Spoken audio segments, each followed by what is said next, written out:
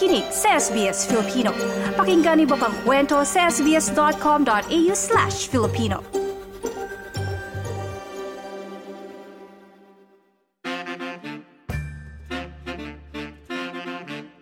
Sa ating bagong segment tuwing araw ng linggo, ating aalamin ang ilang trending ngayon na pinag-uusapan sa online world. Nasa Australia ka man o Pilipinas, ang balitang hinahanap, ating alamin sa ito ang trending ngayon. Ito ang trending ngayon. Mga nauuso, mapamusika, fashion, pagkain at iba pa. Patok rin ba sa mga Pinoy?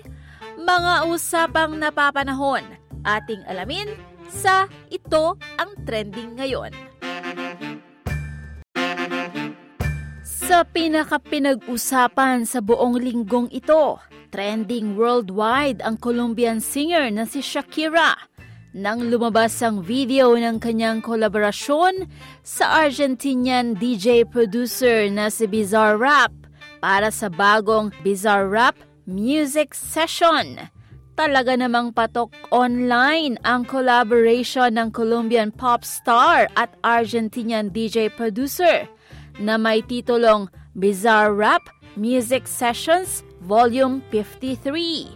Tumabo ng higit sa 50 million views sa YouTube ang kanilang video sa unang 24 oras pa lamang na inirelease ang video at halos 100 million views na ito bago pa matapos ang buong linggong ito at patuloy pa ang pagdami nito. Sa naturang video na unang inilabas noong January 11, tumutugtog si Bizarrap habang kinakanta ni Shakira ang kanyang awitin sa wikang Spanish na ang lyrics ay patama ng Colombian singer sa kanyang ex-partner, ang retired Spanish soccer player na si Gerald Pique. Humakot din ng higit 14 million streams sa Spotify ang Bizarrap Music Sessions Volume 53 at nag-debut ito sa number 1 spot sa Global Songs Chart ng Spotify sa loob lamang ng 3 araw. Sa Australia naman, nag-trending sa Twitter ang hashtag Friday the 13th. Nasa top 5 ito sa trending nitong Biyernes na siya mismong Friday the 13th. At dahil mainit itong pinag-usapan, saan nga ba galing ang paniniwala na malas ang araw ng Friday the 13th? Ayon sa National Geographic Kids website, matinding pamahiin ito sa Amerika na unlucky o malas ang Friday the 13th. Pero mahirap umano na matukoy ang pinagmulan nito. Maaring base ang pamahiin sa paniniwalang Kristiyano, tulad na lamang sa Biblia na sinasabi na si Judas na ipinagkaluno si Jesus ay siyang pang-13 o 13th na bisita sa Last Supper.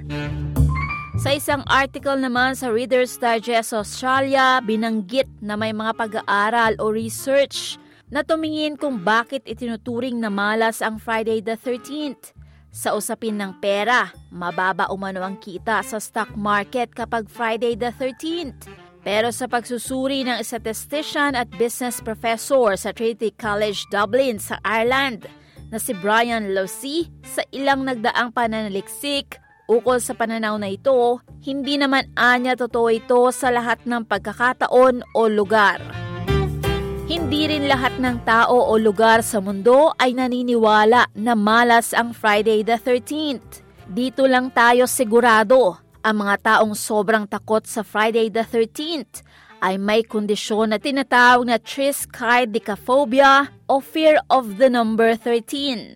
At bagaman unang buwan pa lamang ng 2023 ay may Friday the 13th na, at kung minalas man kayo nitong nagdaang araw ng Biyernes, maaaring nagkataon lamang ito at talagang hindi pa para sa inyo ang inyong inaasam na magawa. At kung naniniwala naman kayo na unlucky talaga ang Friday the 13th, huwag mag-alala dahil sa buong taong 2023, 2 buwan lamang ang may Friday the 13th, ang buwan ng January na tapos na at ang October. Bukod sa hashtag Friday the 13th, nag-trending din ngayong buong linggo sa Australia ang mga music festivals. Lalo pa nga't summer at bakasyon pa ang mga bata mula sa eskwela. Ngayong linggo, mainit na sinimulan ang Tamworth Music Festival na nagbabalik sa unang pagkakataon matapos ng 2 taon na ipinagpaliban ito dahil sa COVID pandemic. Tampok sa sikat na music festival sa New South Wales ang mga country music at natatanging local Australian artists tulad ng artist na si Smiley Crawford na isang Barkinji man mula Broken Hill. Inspirasyon ni Smiley ang kanyang mga magulang na pareho ding mga musikero. I just love the atmosphere and mixing with people and meeting people and traveling is good. Seeing different places, playing different venues. It's a really good feeling. You get used to it. Once you walk on the stage and you settle in a bit, it's sort of like you feel more comfortable after you sing the first song. But before you sing the first song, you got all the nerves in you. But after a couple of minutes when you start, it's a good feeling. And it's good to see when you got people happy and clapping and dancing and all that sort of stuff. Ilang libong tao ang dumarayo para mapanood o makibahagi sa Tamworth Country Music Festival, ang taunang music festival sa Australia na ginaganap ng 10 araw mula sa kalagitnaan ng Enero. Alam nyo ba na ito ang ikalawang pinakamalaking country music festival sa mundo? Kasunod ng Country Music Association o CMA Music Festival sa Nashville, Tennessee sa US.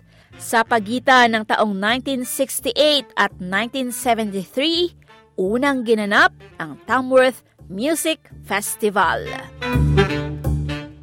Sa Pilipinas, trending sa number 1 ang hashtag Miss Universe nitong buong linggo kung saan mainit ang pagsuporta ng mga Pilipino sa pambato ng Pilipinas na si Celeste Cortesi. Mula na magsimula ang mga pre-pageant competitions ng Miss Universe nitong nagdaang linggo, hindi nawala sa pinag-usapan online sa Pilipinas ang 71st Miss Universe na ginaganap sa New Orleans sa Amerika.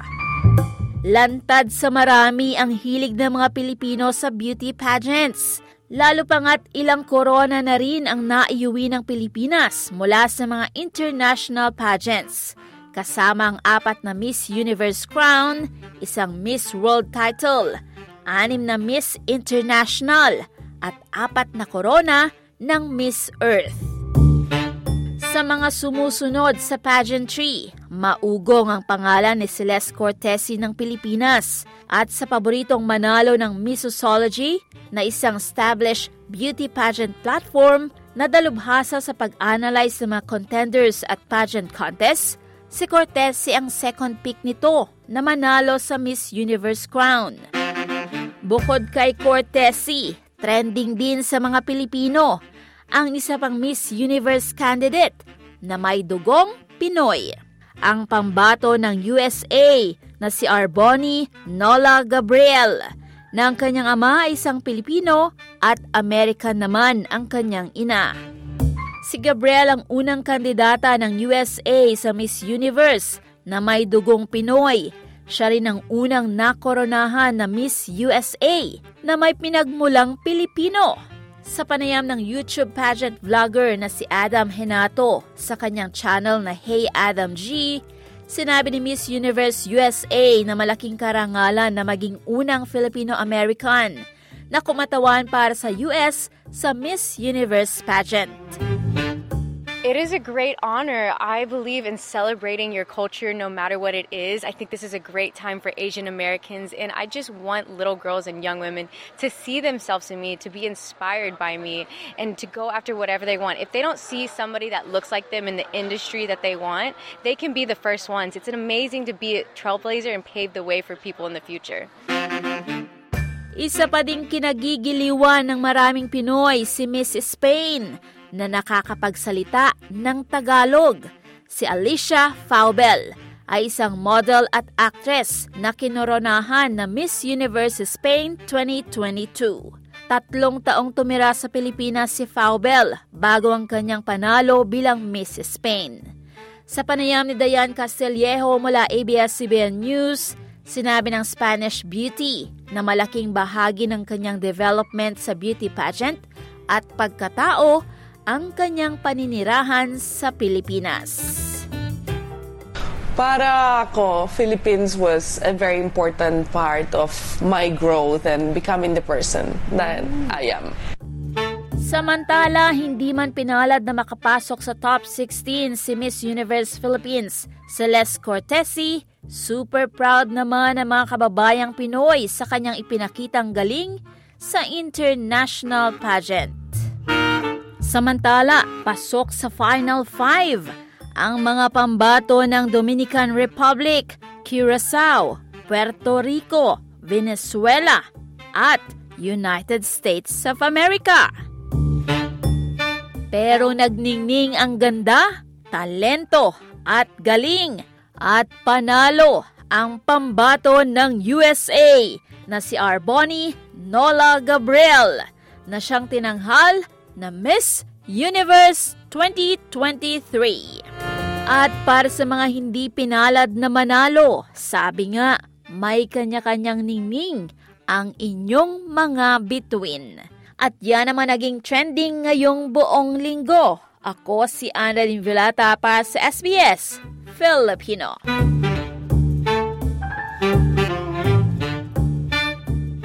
Ito ang trending ngayon.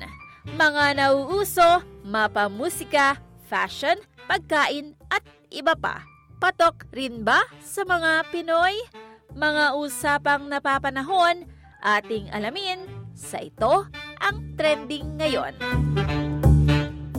Ito ang trending ngayon. Ito ang trending ngayon.